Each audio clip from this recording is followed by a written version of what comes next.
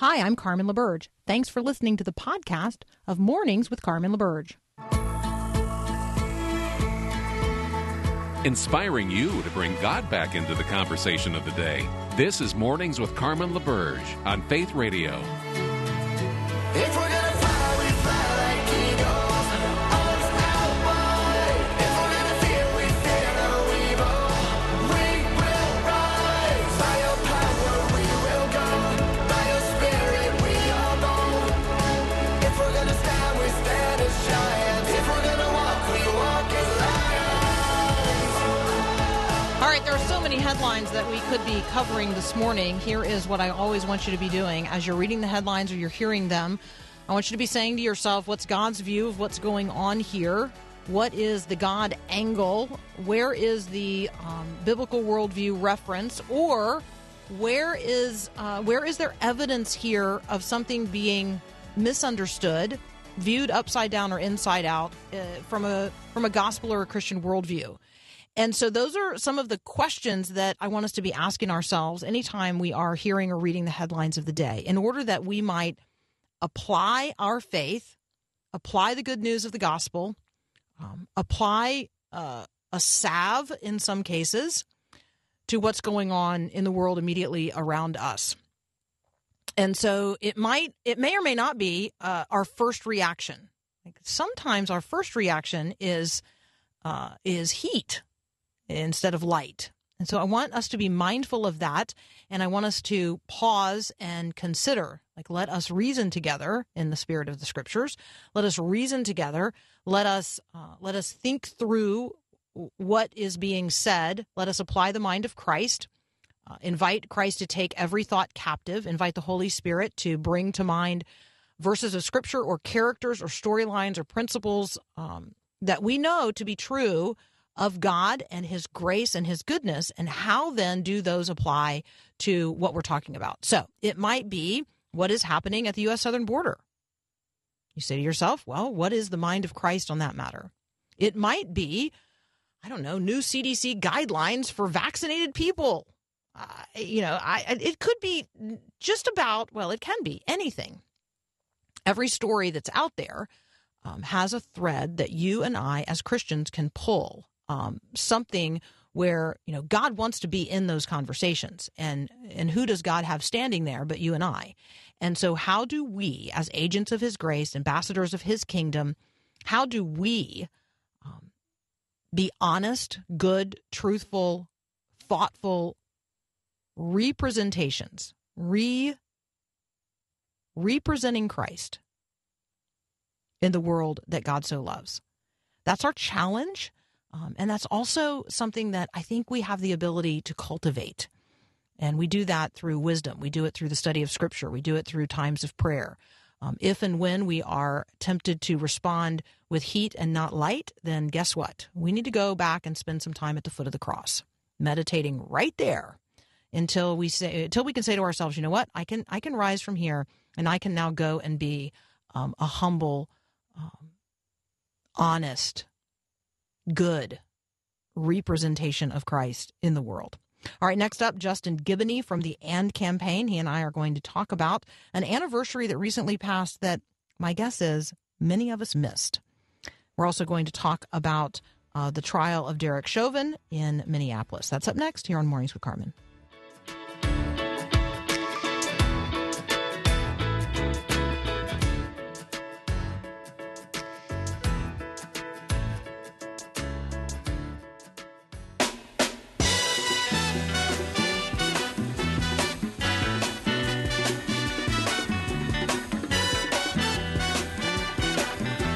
Joining me now, Justin Giboney. You can find him at AND Campaign, A-N-D, andcampaign.org. AND Campaign's mission is to educate and organize Christians for civic and cultural engagement. Justin is an attorney, lives in the greater Atlanta area. Justin, welcome back. Hey, Carmen. Thanks for having me. So, absolutely. I love to talk with you. I'm a little jealous of people who have you on and get to have you on over extended periods of time in conversation with others. And so I'll just admit that Daniel Bennett lining you up with others on his podcast, I'm just going to go ahead and admit I'm a little jealous. It's okay, though. I'll get over it. I'll get over it. I'll work through it. Talk with me about anniversaries that are marked by some and missed by others. I'm thinking of the anniversary that last year, lots of people marked at a bridge in Selma, Alabama, and most people missed this year. I'm thinking about the first anniversary of Ahmaud Arbery's murder. Talk with me about, particularly from your perspective, anniversaries that get marked by some but missed by others. That's a really good question. I mean, first we have to think about what an anniversary is and what it does, right? It's a impactful moment that we want to remember for a certain reason. And I think some people miss certain anniversaries because they don't want to remember, or they want to reject the narrative that comes along with it, or whatever is being remembered doesn't fit their narrative.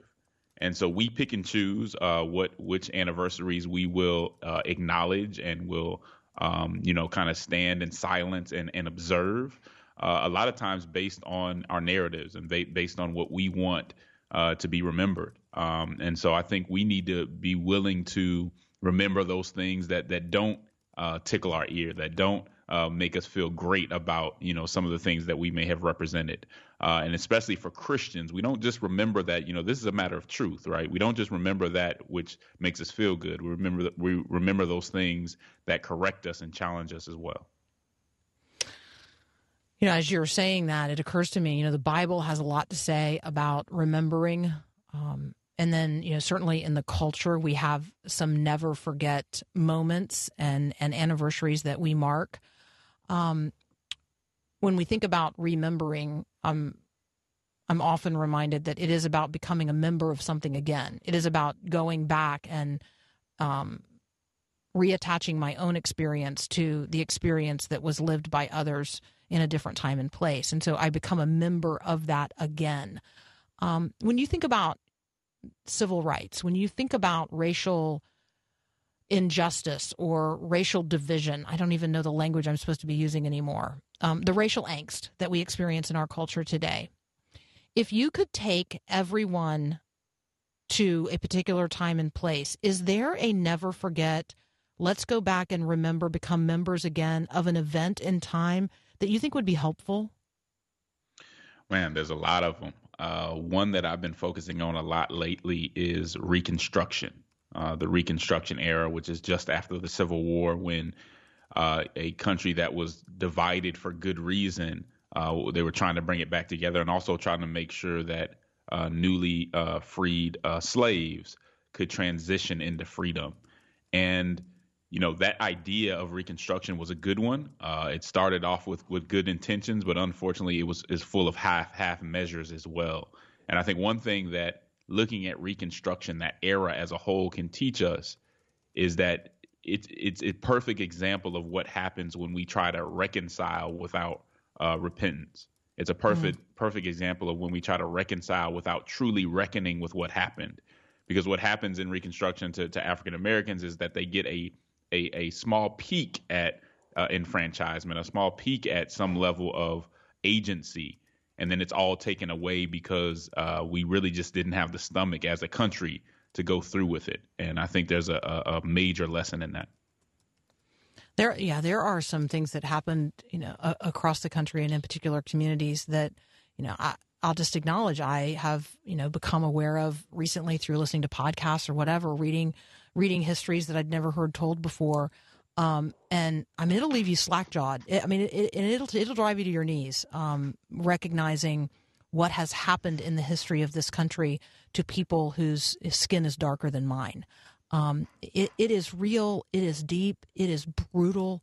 And it's important for us to remember, to become members of it again. And that's where I have found, Justin, that, I was not there. My family didn't own slaves. Like that language, I can actually say, you know what? I can revisit that point in time, and I can really easily see where I would have stood. I can. It's much the same way of reading scripture and standing, Jesus is up there, and so is Barabbas. And am I in the crowd saying, crucify him, or am I, do I have the boldness and courage to like apparently no one did. No one rushed forward and said, no. Let's not be these people. Don't do this. And so in remembering and becoming a member of an event again, I think we have to ask ourselves, not where do I stand now, not in this day and time, but at that point in time, would I have had the courage of the convictions I have today? And I think in most cases, the answer is no. Yeah, it's tough. I mean, the easy thing to do, and I appreciate your honesty, I think the easy thing to do is look at those stories, look at that history and say, you know what, I know I would be on the right side. But then if we look at, some of the things we've done today and some of the things that we've missed, we shouldn't be so sure. And I think that's one of the major lessons we can learn from that is that it is hard. Sometimes it means going against the crowd. And if that's not something you do today, what's to tell us that we would do it then? And so I think that's a wonderful thought that people should really focus in on. It's very easy to see yourself as the person who did the right thing, but that's not often the case. Mm-hmm. All right, we're going to talk about a contemporary issue we're facing right now as a nation. So Justin and I are going to take a very brief break. When we come back, we're going to talk about the trial of Derek Chauvin, now on pause. Jury selection was supposed to begin yesterday. He has been charged with murder in the death of George Floyd. We're going to talk about that up next. You're listening to Mornings with Carmen.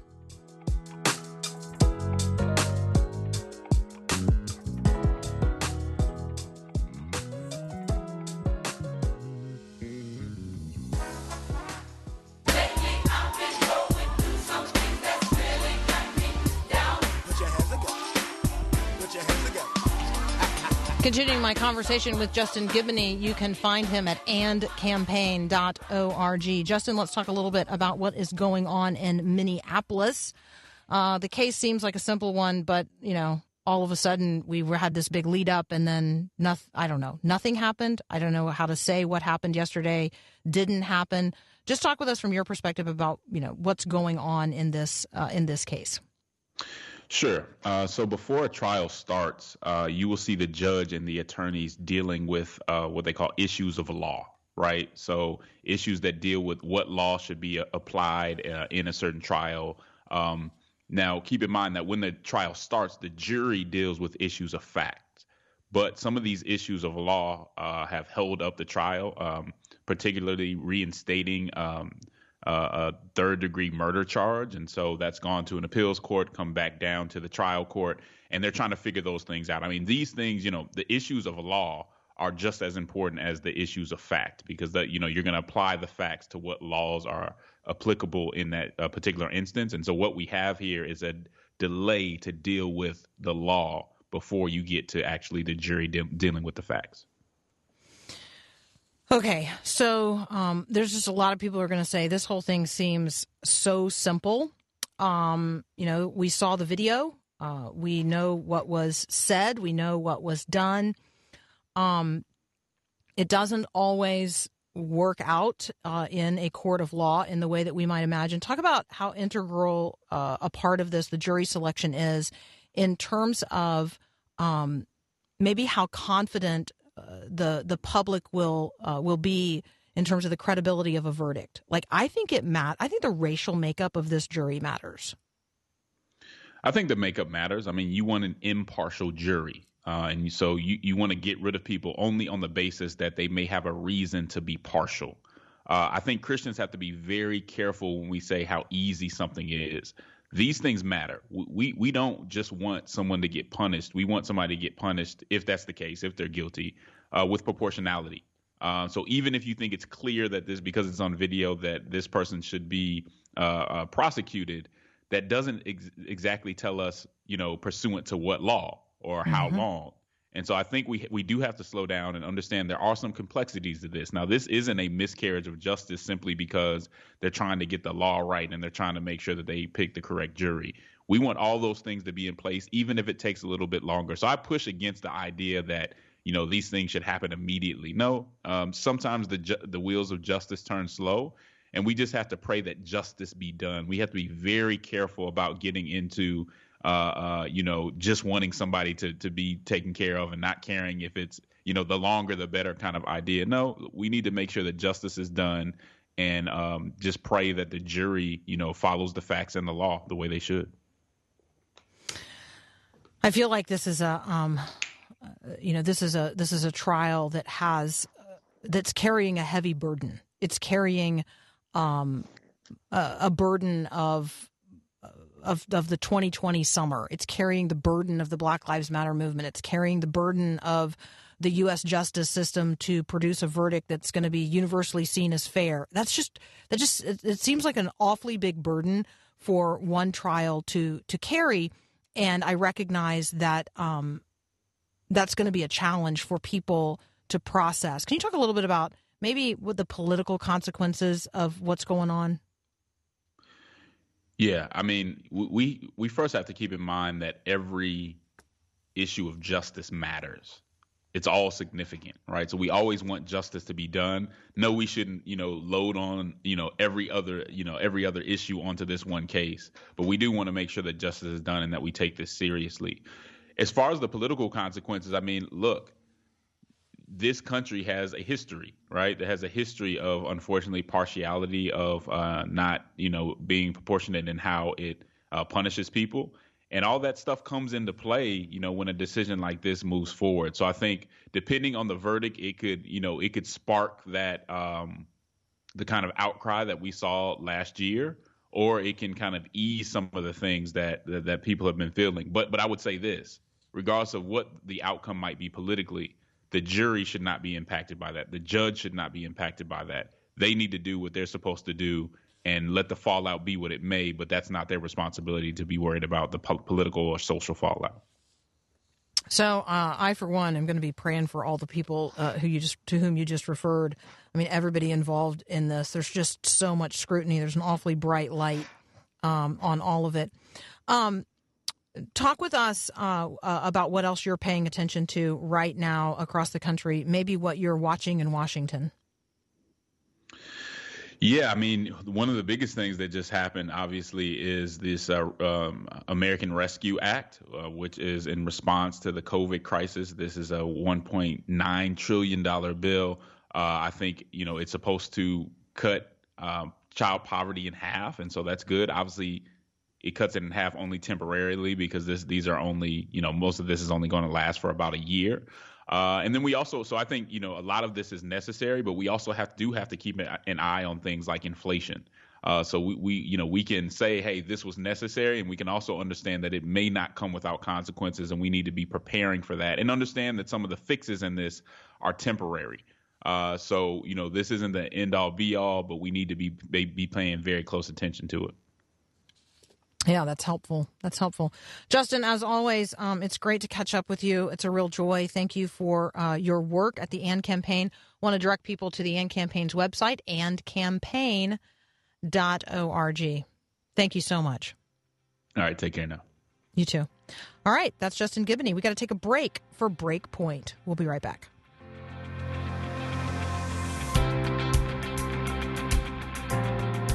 No matter the bumps, no matter the bruises, no matter the scars, still the truth is a cross has made. The cross has. All right, a number of you have texted in asking about David Aikman. David Aikman has been for a long time featured Mondays on our show. We talk about international headlines. I think I will phrase it this way. David has retired. He is in his 80s. He lives in an assisted living facility. It was getting increasingly difficult to make good contact with him. We happened to be during the lunch hour. Not everybody's as flexible as others in terms of workarounds. And so pray for him. He is well. It is well with his soul. But we are now talking with others about what is happening in international headlines around the world. You hear Luke Moon from time to time, and now you also hear Mindy Bells from World Magazine. And so Mindy is joining us next to talk about a number of headlines from around the world. We're going to focus in on Iraq and Iran starting off, and then we are going to make a visit at least to Portugal. We may visit some other sites around the globe as well. We'll be right back.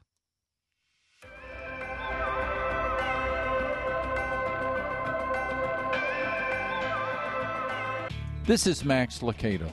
You wonder why God doesn't remove temptation from your life? If he did, you might lean on your strength instead of his grace. A few stumbles might be what you need to convince you His grace is sufficient for your sin. You wonder why God doesn't remove the enemies in your life.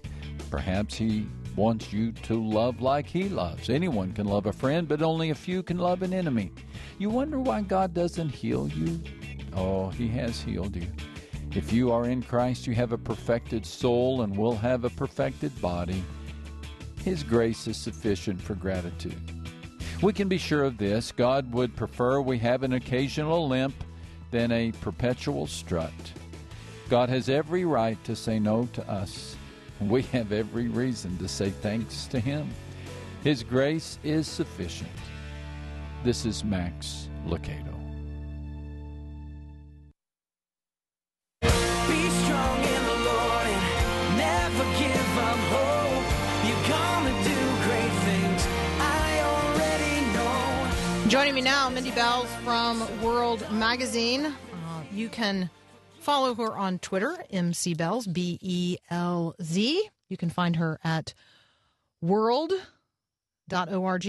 Hey, welcome so much, Mindy. Welcome back. Oh, do we have her? Mindy? All right, that's all right. We can't hear her right now. I'm hoping she can hear us. Let me tell you a little bit about Mindy in case you don't know. She actually wrote World Magazine's very first cover story in 1986. She went on to serve as international editor, and now senior editor. For those of you who appreciate what World Magazine does, you know Mindy very well. She has covered wars in Syria, Afghanistan, Africa, and the Balkans. Her book, They Say We Are Infidels, On the Run from ISIS with Persecuted Christians in the Middle East, which came out in, I think, 2016 or 2017, is just excellent. It's just excellent. She lives in North Carolina, and again, you can follow her on Twitter at MCBelz, B-E-L-Z. Mindy, do I have you now? All right, we're switching technologies here. Let me do a couple of international headlines with you that actually Mindy and I are not scheduled to cover. One is out of China.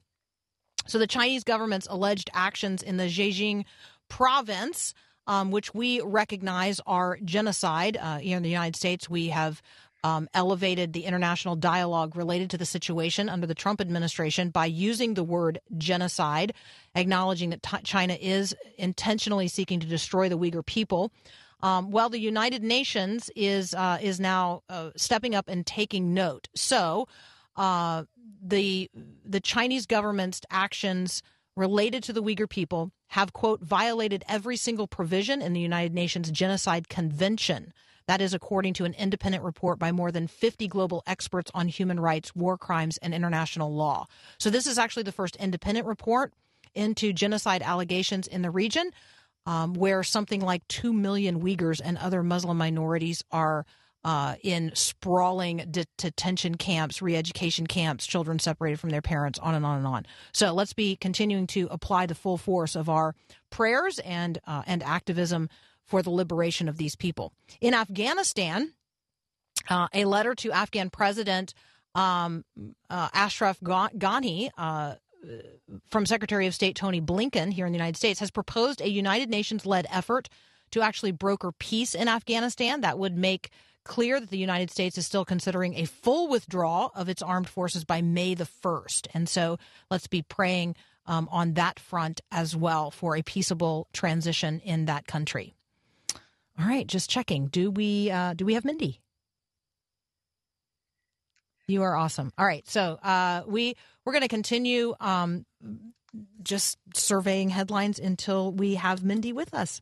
The Pope has visited Iraq recently. We have talked about that briefly here on air. I'm really excited to talk with Mindy about it because she has actually walked with Christians in this part of the world. And I think that her perspective, unique perspective on the Pope's recent visit to the region where many Christians have felt, quite forsaken, will just be really poignant. For those of you who know our frequent conversations with friends from the Philos Project, you know that this part of the world, what we call the Nineveh Plain, is really the cradle of Christianity. It's really the place where we think of when we think of the Old Testament stories. And so when we talk about the cradle of Abrahamic faith, that's the region of the world that we're talking about when we turn our attention to northern Iraq. And so the conversations about Christians in this region are not monolithic. It's not. For the Pope to visit is really extraordinary. All right, Mindy Bells, welcome to Mornings with Carmen. Good morning, Carmen. Good morning. All right, so let's talk about the Pope's visit to Iraq. I know that this is a part of the world that has a deep place in your heart. Talk with us about your observations related to the Pope's visit. Yeah, well, I think it was extraordinary just that it happened. I was hearing from people in Iraq up until really 48 hours before he touched down that it might not happen. Many people thought due to coronavirus, due to security issues, you had these missiles being lobbed at American air bases. There were a number of reasons that this trip shouldn't have happened, but it did. And it was an incredible pageant of him being able to reach all sectors of the country. You think about how divided the country has been over the past few years, that he was able to be in the city of Mosul and to hold mass there. He was able to be in the Kurdish region, which is where most of the Christians in Iraq have relocated. And extraordinary ceremonies there, masses and services there, both in a cathedral and in a stadium that is dedicated to one of the most revered Kurdish leaders in the region. And then he was in Baghdad. And then he went to Najaf, to the heart of Shia Iraq, and met with the Grand Ayatollah Ali al-Sistani. And that was an incredible moment, too, seeing these two old men who are both leaders of their religions sitting down together in this he walked through these narrow streets, just poignant pictures of the 84-year-old Pope walking through the narrow streets of Najaf to reach the Grand Ayatollah. And I think, Carmen, what's significant for us to take away is just to realize that the Pope is both a religious leader and a political leader. And he was striking notes on all those fronts. He was wanting to encourage and edify and unify the Christians in Iraq and bolster their standing in a country where they've just all but been annihilated and forced out. And he also wanted to send a signal to the political leaders that these are people the world cares about, and hopefully that message has gotten through, because frankly, we haven't seen any real policy changes in the years since ISIS was defeated in Iraq that have encouraged and helped the Christians. Yeah, you also note that the Pope, although he does not represent all Iraqi Christians, I will say that as a Christian, I can recognize the symbolic importance, more than symbolic, but certainly the symbolic importance of his visit to Christians who have felt in many ways forsaken. Absolutely. I do think that there has been this sort of, I would call it a quiet resentment when the Christians had to come together when ISIS was forcing them out of their towns and villages. There was incredible cooperation among the Orthodox, evangelical, and Catholic churches. And that has fractured somewhat over these ensuing years, because the Catholic Church has, to the world, the Catholic Church in Iraq, which is the Chaldean Church, has come to represent the Christians to the world. And so it is important for us, especially those of us who, identify with these evangelical churches. And I will say, the evangelical churches in Iraq are the churches where the Muslim converts and the Kurdish converts are coming. And those churches are really growing. And so we don't want to lose sight of that dimension to Christianity in Iraq. It's something that I think should be really dear to our hearts, and something that we want to also see included in this conversation. Absolutely. Again, let me encourage you guys, if you have not read it already, Mindy's excellent book, They Say We Are Infidels, On the Run with Persecuted Christians in the Middle East, is going to give you, a little bit of historic context in terms of what is happening here. She spent I don't know, something like a dozen years in the Middle East, right? And these are just incredible stories, incredible firsthand accounts of our brothers and sisters in Christ in that part of the world. Hey, we got to take a very brief break. When we come back, we're going to continue our conversation with Mindy Belz. We're going to talk about a very recent article that she has posted right now at World Magazine, and it's entitled Crying in Every Home. I'm going to find out what's happening to our brothers and sisters around the world, because there's just a lot happening in the midst of the pandemic that's created a shadow where, frankly, evildoers are operating with impunity. That's up next here on Mornings with Carmen.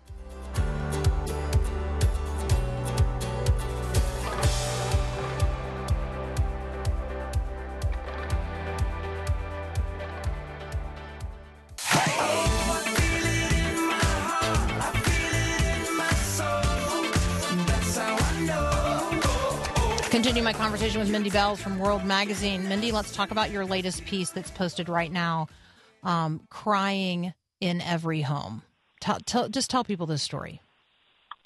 Yeah, we got word starting in December that there had been an incredible massacre, almost too much to believe, with 800 people killed at a church in Ethiopia. And this is in the embattled region of Tigray. We've heard, just edges of the conflict there, where this internal conflict in Ethiopia broke out between the Tigray forces and regional forces and the national forces. National forces called in Eritrean army, which at the border, which is really a very strange thing to do. Ethiopia has been in constant battles with Eritrea. Eritrea is a mostly Muslim country that has really just so harshly persecuted its Christian believers. And Tigray is this heartland of Christianity in Ethiopia. So all that is a quick summary of why this was sort of a tragedy waiting to happen. And that's where the pandemic enters, because due to the coronavirus and restrictions on travel, restrictions on access, no reporters, no outsiders have been able to get into the Tigray region to provide aid, to provide any of the things that we normally expect in these kinds of crisis situations. And so it wasn't until late January that we got any kind of confirmation. And this seems incredible to us, Carmen, in the information age that we live in, that it took weeks upon weeks upon weeks for reporters to confirm what had happened there. And my hat is off to my colleagues at the Associated Press, because they simply kept calling. I mean, the internet was down, phone services were out. This is something we have seen repeated throughout the pandemic, and it's just like a new phenomenon that regions are closed down because of pandemic protocols, and then a government that wants to, halt for whatever reason communication also takes down satellite services, internet, that kind of thing. And so our colleagues at the Associated Press reached church leaders in the Tigray region. And that's where we come to this moment where this church leader describes the massacre that took place, and it was centered in one of the great oldest historic churches in Ethiopia, the Church of St. Mary of Zion in Aksum, a city in the Tigray region. And he described how the Eritrean soldiers entered the city, and there began this bloodbath of them pulling people out of the church who were taking shelter there, out of homes, and killing them in the street. And he said on every corner there was a body. People were crying in every home. And this went on for weeks as there was no one to help them. And this church deacon literally was helping other people in the church go body to body, retrieve identity cards to identify who these people were. They couldn't visibly identify them. Their bodies were so mutilated, and then proceed to bury them. But it was a total of 800 people who were killed. It's just heartbreaking. Mindy's article goes on to describe what is happening in other countries as well, not just in the Tigray region of Ethiopia, but also in Algeria, in India, in Afghanistan, in Turkey. I commend this to you, Azerbaijan. I mean, just on and on and on. There are things happening to our brothers and sisters around the world in the shadow of the pandemic, which has created enough darkness for evildoers to operate with impunity. And so let me just encourage you to be praying today and to read, to become aware, to know what is happening in order that we might be able to respond in ways that we can. I want to talk with you, Mindy, also about your colleague Leah Hickman has a piece posted about what's going on in Portugal and the question of death. And the reason that I want to talk about this is, Portugal's dying problem, as it's described here, is, like one page further in the book in terms of where America goes next. Mm-hmm. Yeah, I think that what we see there are only 5 countries in the world that have legalized euthanasia. And when you think about our this progressive era that we're living in, where everything is acceptable, you would think that euthanasia as a legal instrument would be much more broader at this point. But it still is like the bridge that most countries, even most really liberal Western countries, cannot cross.